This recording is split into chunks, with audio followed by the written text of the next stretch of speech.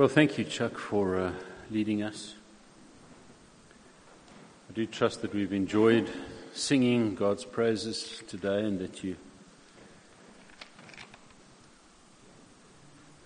feel encouraged for a week ahead.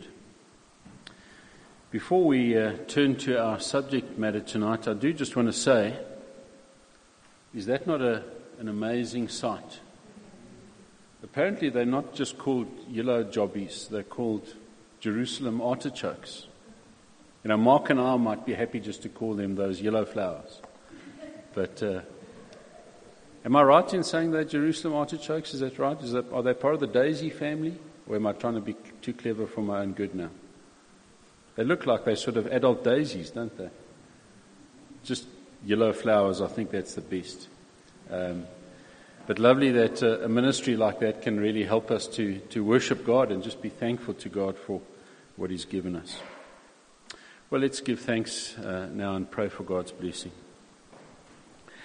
Lord, thank you that we can turn our attention from the means of grace in terms of song, giving praise to you in song. We thank you for the means of grace that come as we read your word. Thank you for the public reading of your word and this historic friendship that was under your control in terms of the strange dynamics of jealousy and insecurity between Saul and then David and Jonathan. All, of course, orchestrated through your sovereign hand. And now as we turn our attention so briefly at the end of this Lord's Day to your word, won't you help us to know you better and love you more as a result? We ask this in Jesus' name. Amen. Well, as a church, you are well aware that we've had ample opportunity over the years to reinforce in our minds and consciences, and I appreciated what you said this morning, Maurice, about being reminded that we're constantly having truth massaged into our consciences. But this spiritual reality, that it is a vitally important thing to be able to, with didactic, doxological, and devotional clarity and conviction, be able to answer the question, what is the God of the Bible like? It's a very important question to answer, and very few people will come at you with the question as blatantly as that. But essentially that's what people are asking. What is the God of the Bible like? Now, not just in this evening series on the attributes of God, but generally in our God-centered and our word-focused approach to life and ministry, this point has been repeatedly highlighted, that we need to know God from His Word. We don't want to know a God of our own making. We don't want to conceive of God in our own particular way. We want to know the God of the Bible. How has He revealed Himself in Scripture? And if you were with us last week, you'll recall that we spoke of the sovereignty of God. And it's a difficult doctrine, and it's a doctrine that needs to be thought through. It's a doctrine that has many, many tentacles. The fact that God is supremely powerful and that He's absolutely in control of every single thing. There isn't a rogue molecule in the world. There's no grains of dust that are being blown by the wind in a haphazard way. God is in control of every single thing. Not simply the big things, but everything. He's working out all things in accordance with the purpose of His will. That was last week. But this evening we want to link what we discussed last week with what we need to discuss this evening. And now let me put it to you this way. I want to launch from this launching pad. How good it is to know that God has no less power and control over Himself than He has over His creatures. God has no less power and control over Himself as He has over His creatures. So what we're talking about this evening is one of God's communicable attributes. Someone who's been involved in teaching through the series, did mention that it may have been Voter.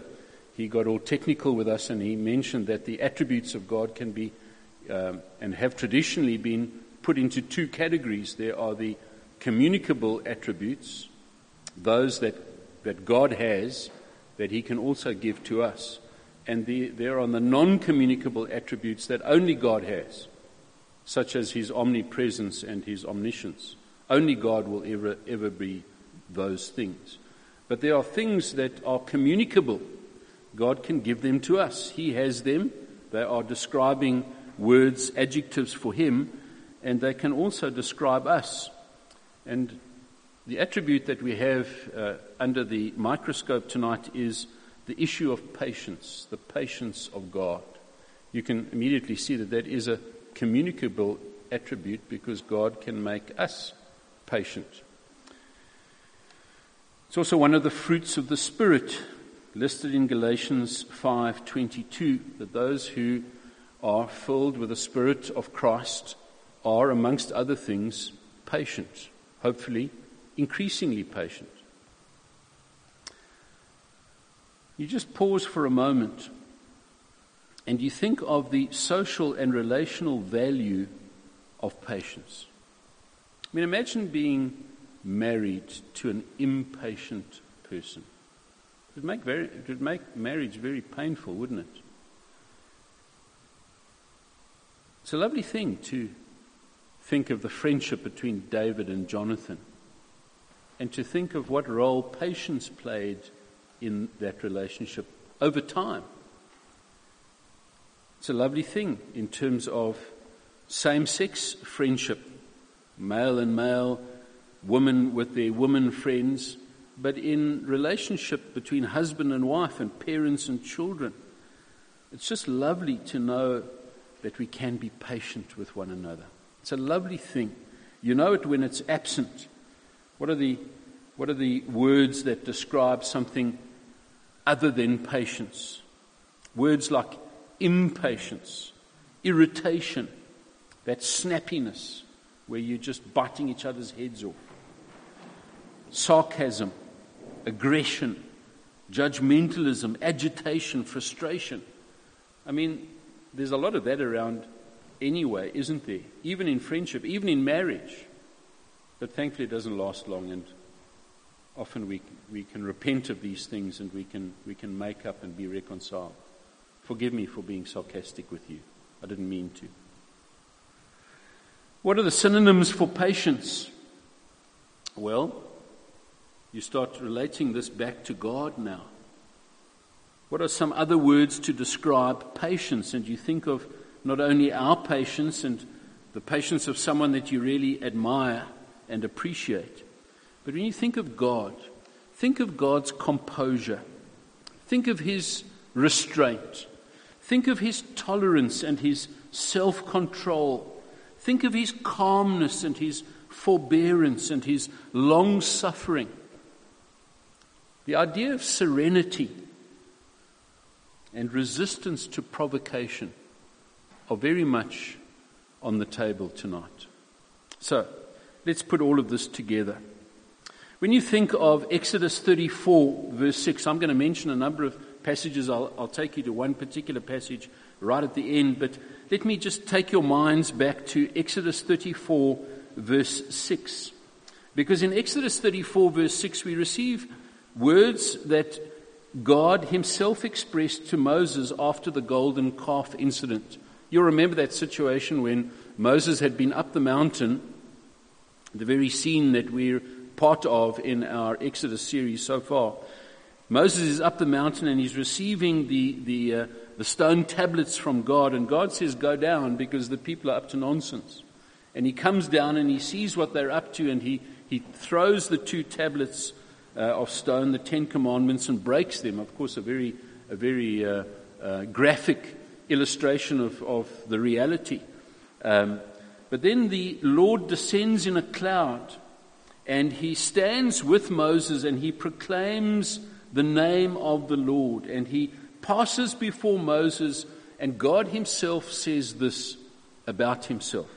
He says, the Lord, or Yahweh, Yahweh, a God merciful and gracious, slow to anger and abounding in steadfast love and faithfulness, keeping steadfast love for thousands, forgiving iniquity and transgression and sin.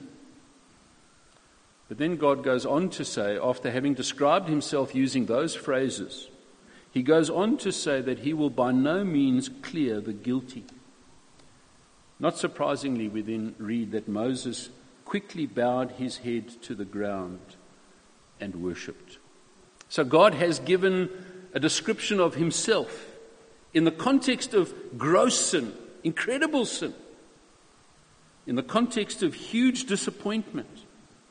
The 2 tablets of stone are broken, brand new, but the 10 commandments recently received have been transgressed. And here is God describing himself as one who is merciful and gracious, slow to anger and abounding in steadfast love. But come with me from that Exodus 34 scene to a scene that Marius mentioned this morning in Numbers chapter 14, where we read in verses 17 and 18, again, the context is the people's rebellion. What is their rebellion? Well, if you recall the scene that Marius described this morning, the 12 spies had gone in to spy out the land. They'd come back, and 10 had given a negative report, and 2 had given a positive report. And when the people rebel and they say that they're not going to go into the land, they buy the negative report of the 10 spies. God wants to destroy the people. And Moses intercedes. And Moses says, don't do that. Don't do that. Make your power great. And what he really means in the context there is with reference to yourself. Exercise your power. Restrain yourself.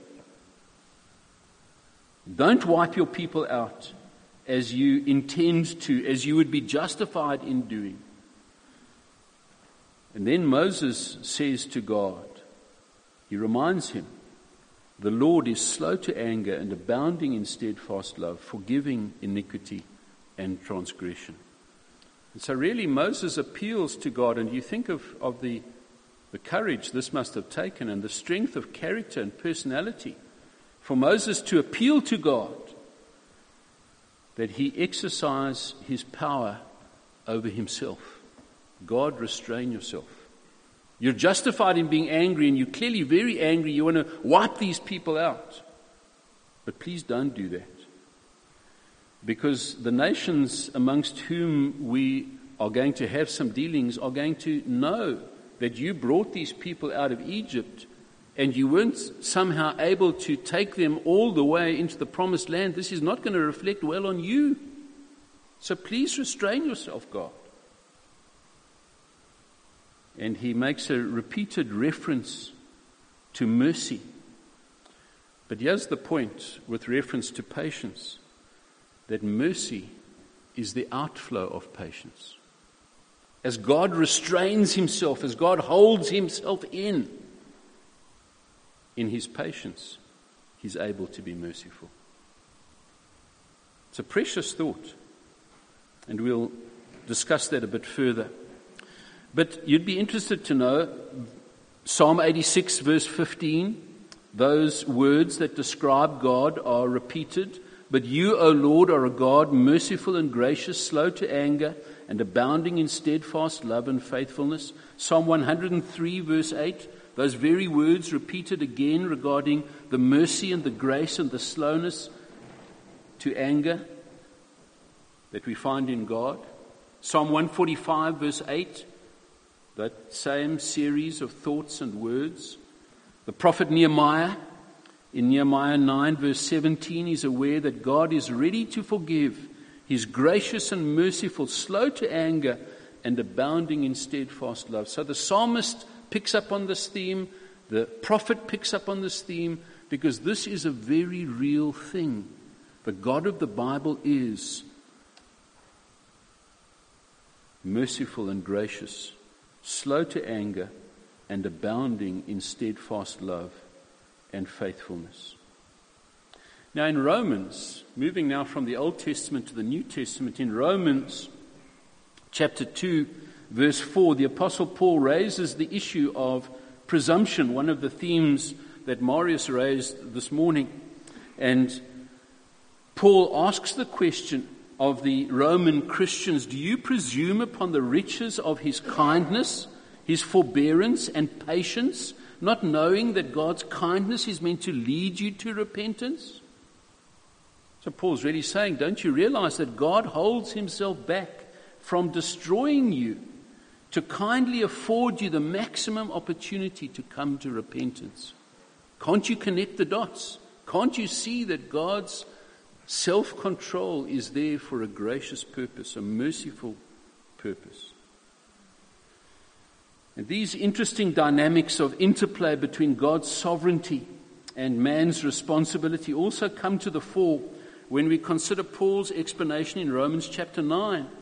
So the patience of God is mentioned in Romans chapter 2, but in Romans chapter 9, at verse 22, Paul asks the question, what if God, desiring to show his wrath and to make his power known, has endured with much patience vessels of wrath prepared for destruction, in order to make known the riches of his glory for vessels of mercy, which he has prepared beforehand for glory. And in fact, there's an issue that Marius has left untouched so far in the book of Jude. He pointed back again this morning, he hinted at it in verse 4 of Jude. But here's some personal homework as you wrestle with this issue of the sovereignty of God and the responsibility of man. Go back and identify in Jude verse 4 and in Romans 9:22 this issue of vessels prepared for wrath. God makes some people for wrath. That's a hard doctrine, but it's clear in Scripture. It's clear in Scripture. And every Christian, in every culture, in every situation, in every time, has got to somehow work with this truth. But we see it clearly in Jude 4. We see it clearly in Romans 9:22. But that's an aside point. The fact of the matter is that Paul asks the question, what if God, desiring to show his wrath and to make known his power, has endured with much patience vessels of wrath prepared for destruction? For what purpose? In order to make known the riches of his glory for vessels of mercy, which he has prepared beforehand for glory. Deep issues, admittedly, but the patience of God is in the picture. Now, finally, by way of scriptural proof regarding the patience of God, let's move from the Apostle Paul to the Apostle Peter. 1 Peter 3 verse 20 refers to God's patience in the days of Noah while the ark was being prepared. God wanted to destroy the earth, but in patience he restrained himself, and he waited 120 years while Noah was building the ark before he sent the destructive deluge to kill everyone except 8. The patience of God. But this is where we now finally turn to our Bibles. 2 Peter chapter 3. Because that reference to the patience of God was in 1 Peter 3. But if you go to 2 Peter 3, the patience of God comes into focus again. 2 Peter 3, verses 8 and 9.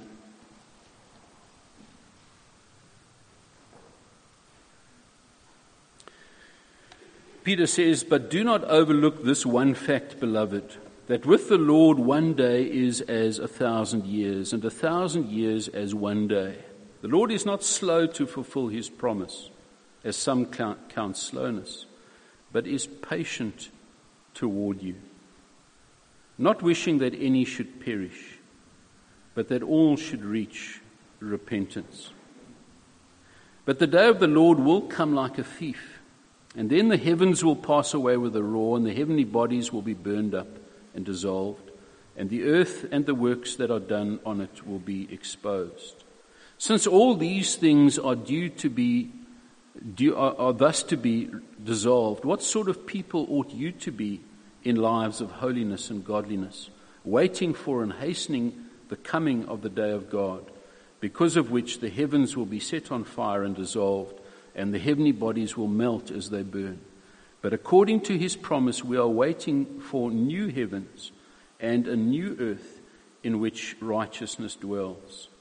Then verses 14 and 15, therefore, beloved, since we are waiting for these, be diligent to be found by him without spot or blemish. It's an echo of this morning, isn't it? And at peace. And count the patience of our Lord as salvation, just as our beloved brother Paul also wrote to you, according to the wisdom given him. Count the patience of God as salvation, as God holds himself in, as God restrains himself from giving us what we deserve.